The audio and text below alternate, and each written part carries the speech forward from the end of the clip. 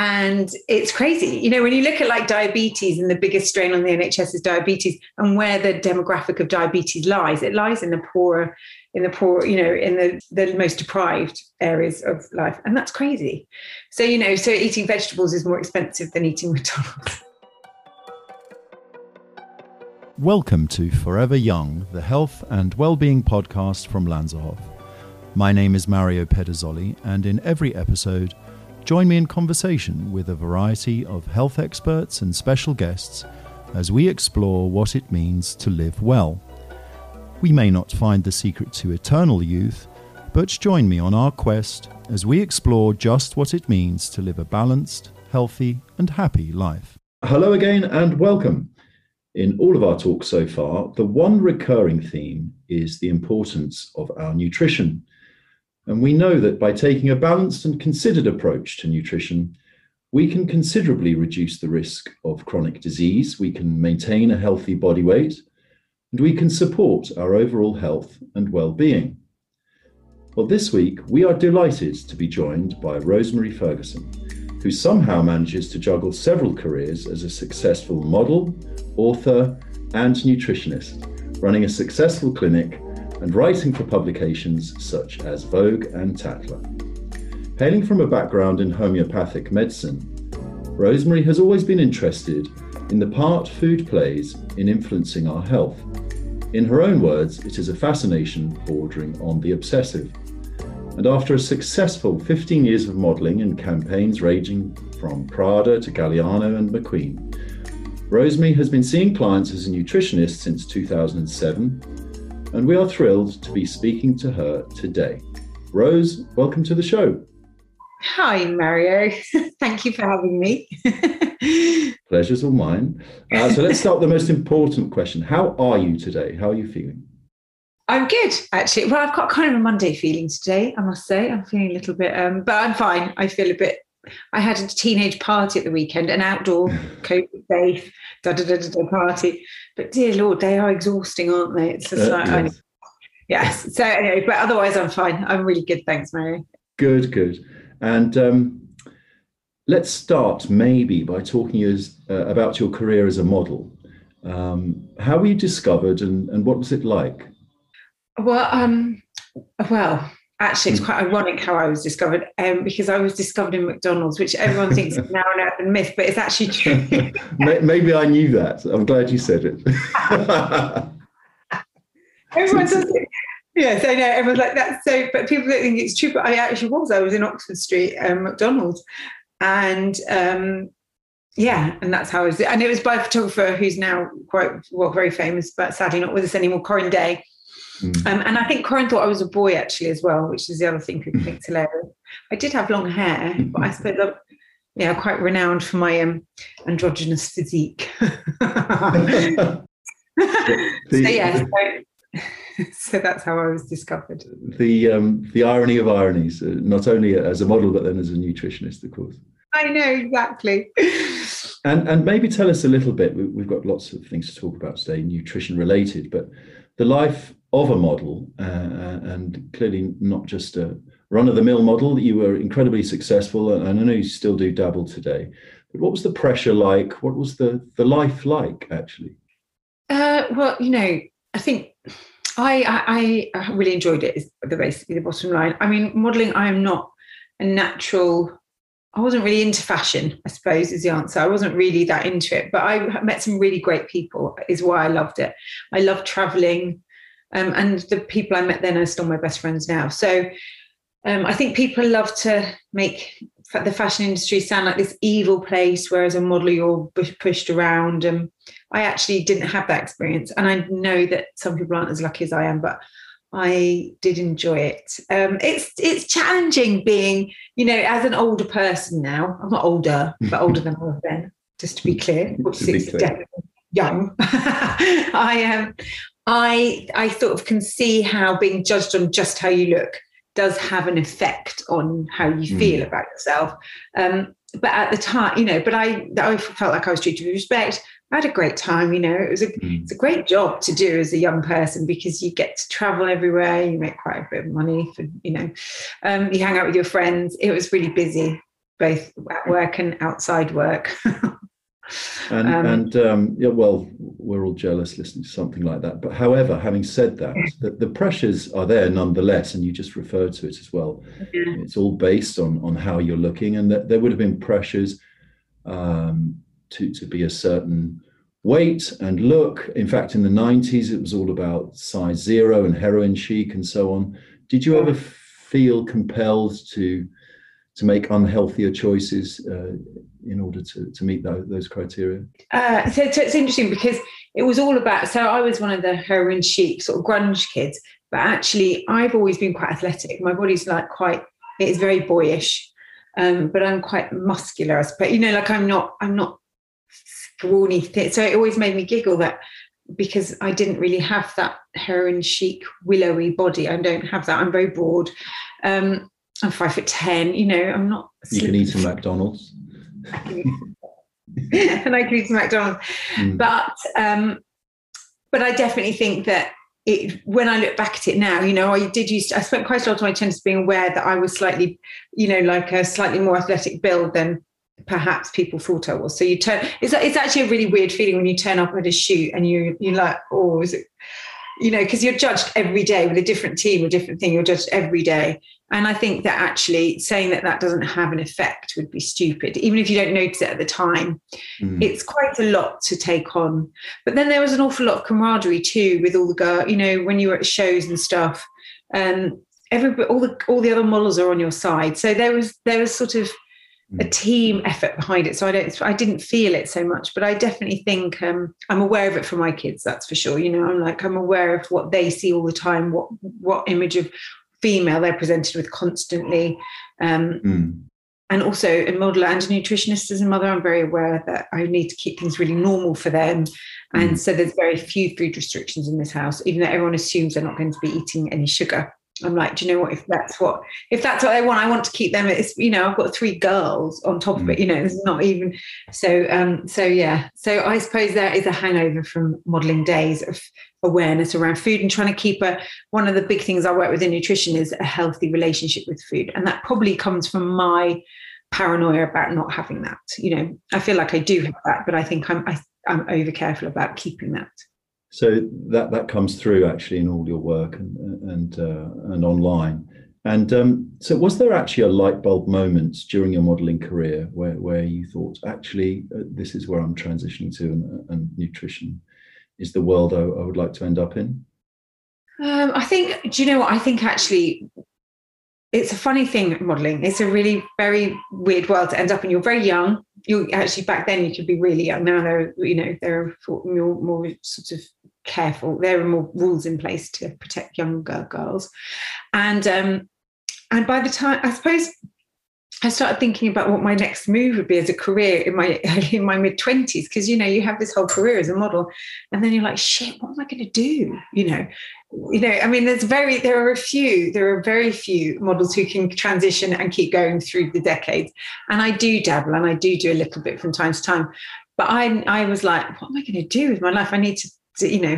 So it was like a journey over the years of getting the sort of motivation up to all that, and the confidence to go back to college and stuff. But I think that actually the tipping point was when I had 3 kids, and I was 31, 32, and I was just like, okay, now I really do want to have a new career path where I can build on it, and it can be sympathetic to the fact that I have a family and I want to be around for them. So I went back to school. My God, it was really hard. Well, you've come out the other side, with an enhanced and incredible reputation as a nutritionist. You call yourself a nutrition nerd, in fact. So let's talk about nutrition. How would you describe your whole philosophy to healthy living and food? It's basically I want to make it doable, achievable.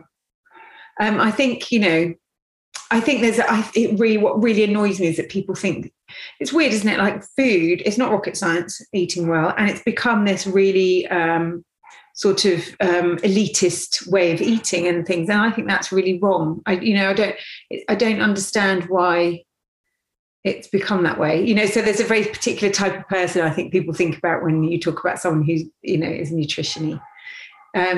And it's crazy. You know, when you look at like diabetes, and the biggest strain on the NHS is diabetes, and where the demographic of diabetes lies, it lies in the poor, you know, in the most deprived areas of life. And that's crazy. So, you know, so eating vegetables is more expensive than eating McDonald's. McDonald's is going to get battering. But I don't mean to pick on McDonald's. It's lots of, Revenge. Yes. Processed food is cheaper. Cheap food is less, and it's not good for us. So I feel very strongly about that. I also feel like making people feel bad about what they eat is something else that's wrong. And, you know, and you have to, and I try and support people in what they do. So if someone's really super stressed, or someone, you know, works shifts and they don't get the right hours of sleep, I'm not going to make them feel bad for that. I'm just going to try and support them with what they eat to help their body deal with those stresses. The way life is panning out these days, you know, it's all about convenience. And I think the advice you're giving sometimes requires some forward planning and preparation with nutrition. So how do you combat that and your clients that are time poor? Well, that's true. But then it's also like do you know what, right now, there's so many good options. So I tell you where my downfall is: the petrol station, which everybody says is theirs. You know, you go in, you buy petrol, you don't mean to buy anything in the shop. And you go in and then you end up buying a bag of crisps or a chocolate and a sandwich or whatever. But there, if you look a little bit further, you will find a bag of nuts and a salad, you know, or not salad necessarily, might not be substantial enough, but, you know, they do have more substantial meals ready. But the snack thing, they have such brilliant snacks now. Fruit is really easy. Hummus is really easy, you know. So I do understand that cooking a meal might be more time consuming than you want to, but I suppose batch cooking is something I always recommend, but you can also buy really great pre-made soups. You know, it's just buying their stuff that is full of E numbers, preservatives, fats, sugars. But I do feel like there are lots of companies making a real effort to make it less processed. And if you were Prime Minister, what poison chalice that job is, but if you were there any other rule changes you'd give to the food industry? Well, I think the food politics, I mean, they're fascinating. If you look at the food lobbies and where money sits and where politicians sit on which, I mean, especially, you know, it's in particular American food politics and things like the soy, you know, the soy lobbies, it's unbelievable what goes on. I think just to be straightforward with people, it's so confusing. People find it so confusing, you know. It's interesting actually thinking about the red light, the traffic light system that there is on fats and, you know, on the food labeling. But if you buy an avocado, it's got a big red mark on it for high fats, whereas those are, you know, I do understand the complexity of it, because actually that's not a good represent. Or nuts, for example, would have a big red high fats on it. It's really confusing. So I suppose I would try and simplify is what I try and do, and just make it more attainable for people. You know, it's not rocket science. It really isn't. No, that gives us all hope. And you mentioned you're a mother to 3 wonderful daughters. How has raising a family changed the way you eat and maybe the advice you try and impart on your family? So the way cooking at home is one thing, I suppose, you know, and try, as I say, with the girls, it's just trying to keep it balanced. I mean, everyone thinks that because I'm a nutritionist, I'm really perfect and I eat really well all the time. We don't. I really don't. I mean, I probably eat better than a lot, but I still love to have, you know, we still have a pizza, and I still, like I say, get trashy snacks sometimes. There are things that I really take that really piss me off between you and I, Mario, and those are things like fizzy drinks. And one of my daughters insists, and it just makes you wince. I mean, every now and then I'll have a Coca-Cola, every now and then, but, you know, and I never say never to anything, but she will always order a Coca-Cola at the pub if we're going for dinner. And it really, I have to fight my knuckle because I'm just like, oh, why? It's so unnecessary. So fizzy drinks, yes, something that are not welcome in my house. But otherwise, I'm pretty lenient. I do have to adapt what I cook when they have their friends around, because after trying to give them lentil stews and stuff, and then one of the mums saying, "Oh yeah, the kids," and they just bring. It was just really funny. She's like, "Oh yeah," they say we always have lentils or mung beans. I was like, "Oh dear." So then we went through a big stage of pasta pesto for a long time. So yeah. But This otherwise, sounds scarily familiar.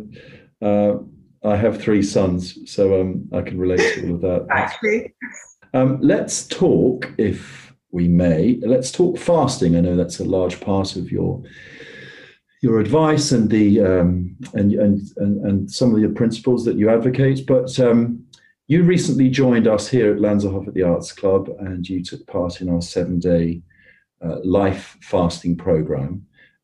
Maybe in your own words, maybe tell our listeners why you advocate fasting generally and your whole experience here with us.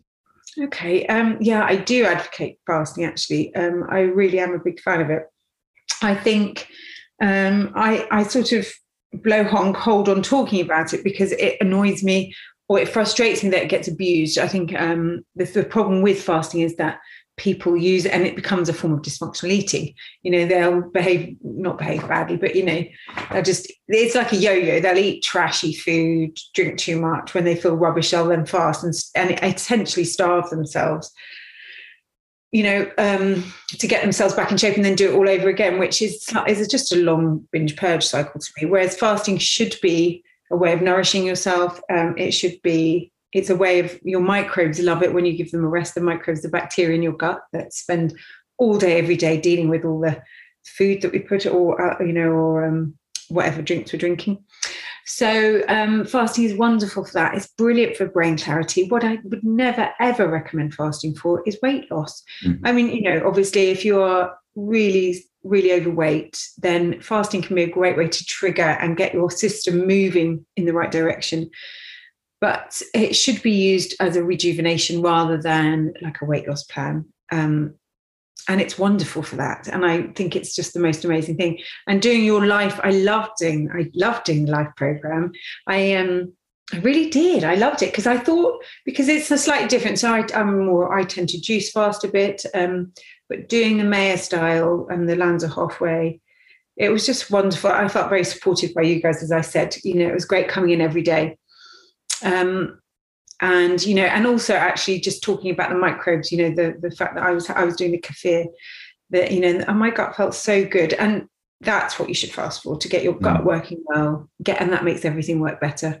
And I think I agree with Dr. Levine that twice a year doing a really good, thorough fast is a wonderful thing to do.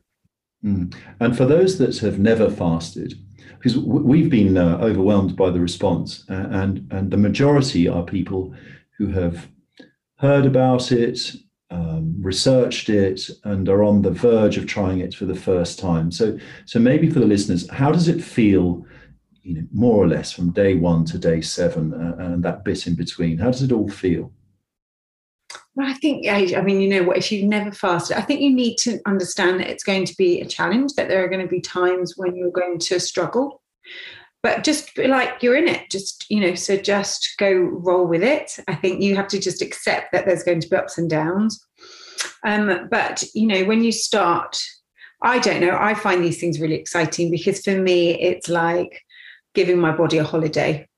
So when I start, day 1 is usually fine because you're fine. Day 2 is usually fine. I think in my experience, when I'm working with people who are fasting, day 3 can be quite tricky. Now, if you are a big sugar eater or a big coffee drinker, I would really listen to Lanzerhof or listen to whoever you're doing the fast with and tailor that,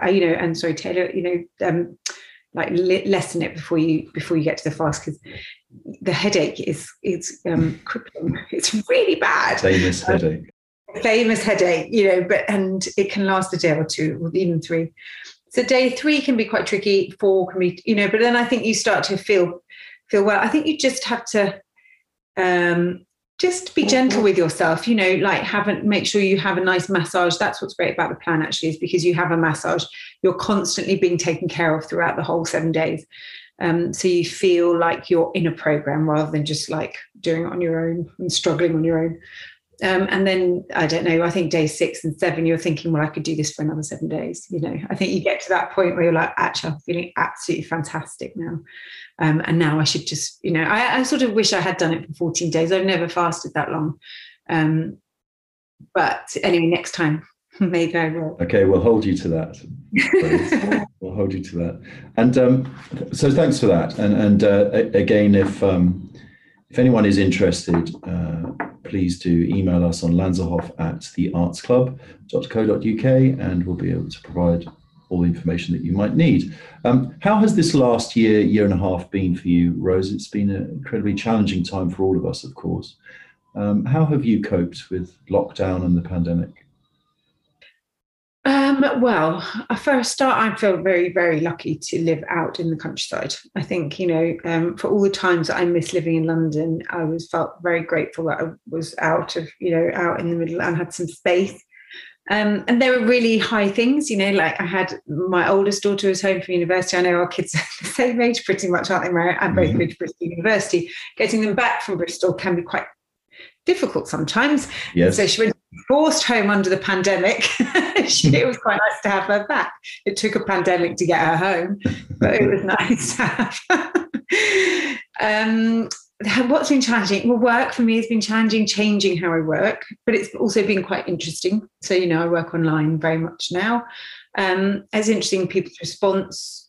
I suppose it's interesting because, people have been talking about social anxiety, and I didn't think I had social anxiety. I was like, I'm fine.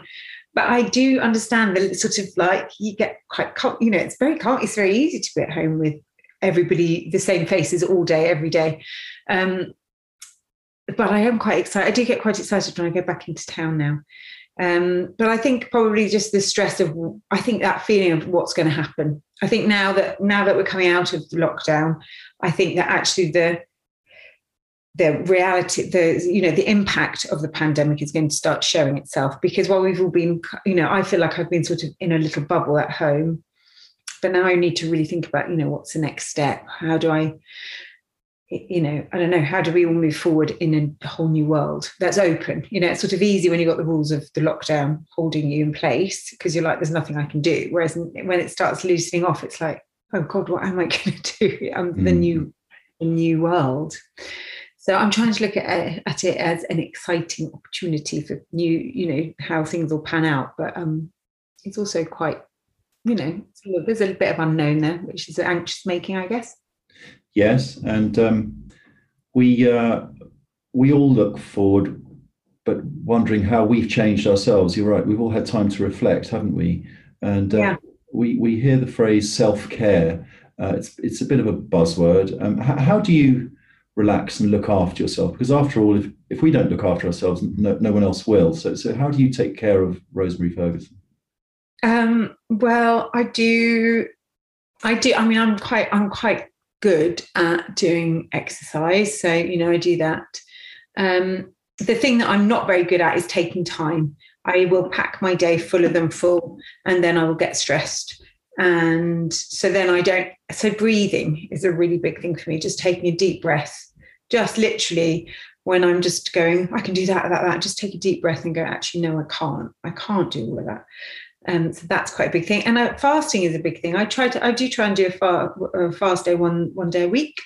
And do you know what else? I mean, I love going out. I love going out on the razzle. I love having that out. But that doesn't really love me so much anymore. So keeping that to me and just going out and just having slightly lower key, lower key. That's what I need across the board. Lower key work, lower key schedule, and lower key craziness would be great. That's self-care. Going out on the razzle. Only old people use that term. I know. Fact is, our kids. That's why I shouldn't be doing it anymore. So, after you've been going out on the razzle and you're looking after yourself, what are the rules that you live by, Rose? Yes, what are the rules you live by? Well, what do you mean, health-wise or just? Yes, for yourself. Yes, exactly, health-wise, but also morally, spiritually. How do you conduct yourself?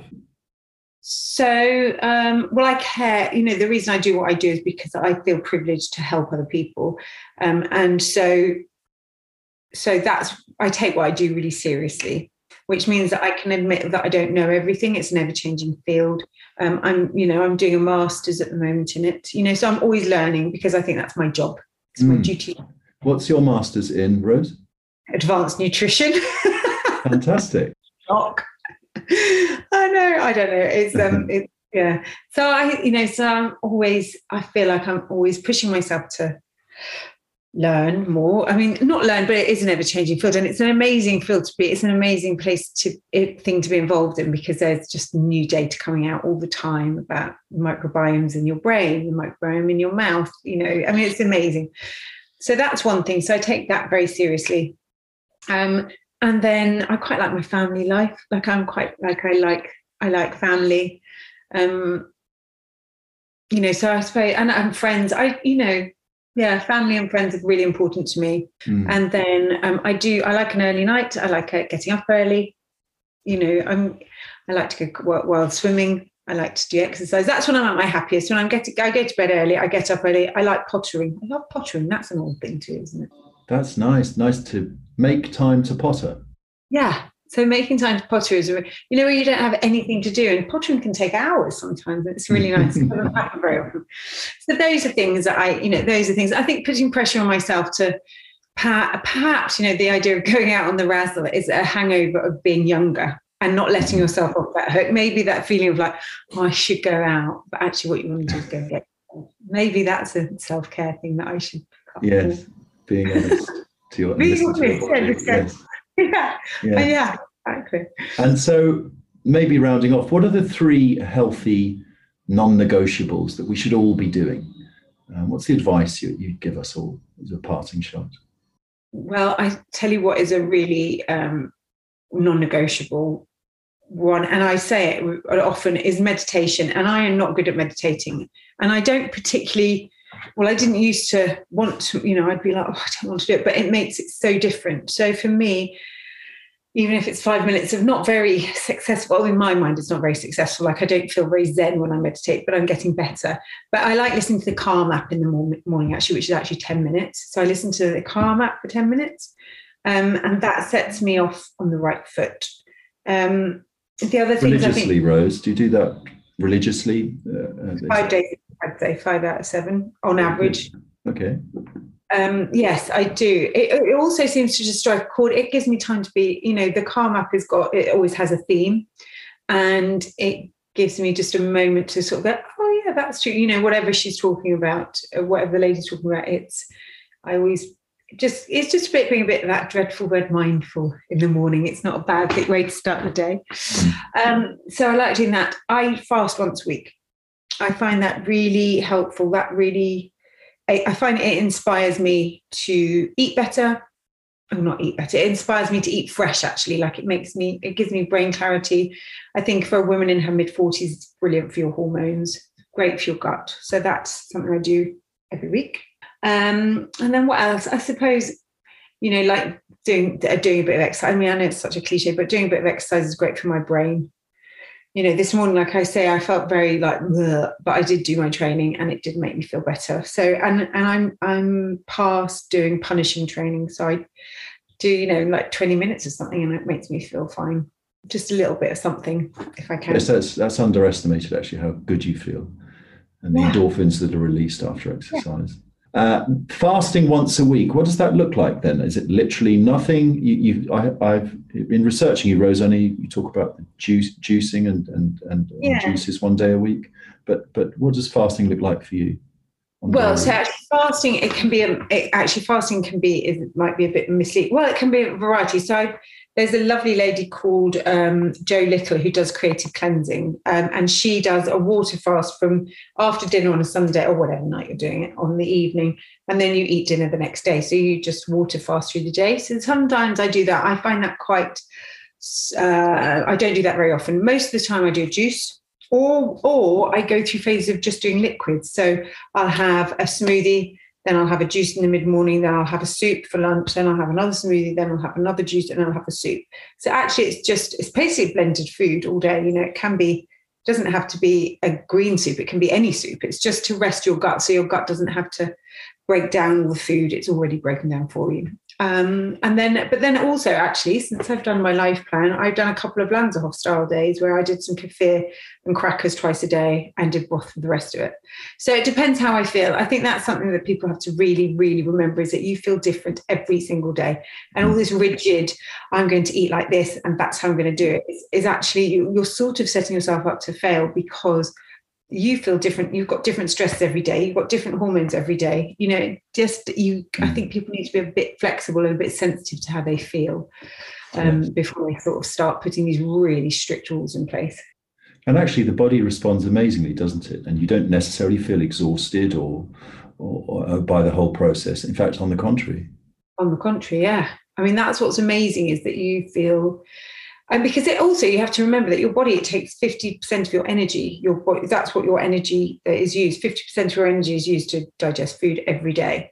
So if you're not using that energy, it can also, and it slows down your digestion slow, and then your liver can be slow. So actually, by lightening the load, you're like, woohoo, great. You do. You feel very energized. Well, you are one of life's busy people. Clearly, this is where your energy levels come from. So thank you for sharing all of this with us and opening our minds. It's always a pleasure talking to you, Rose. And hopefully we'll see you here very soon. I will be back for sure. Thanks for talking to us, Rose. Thanks, Mario.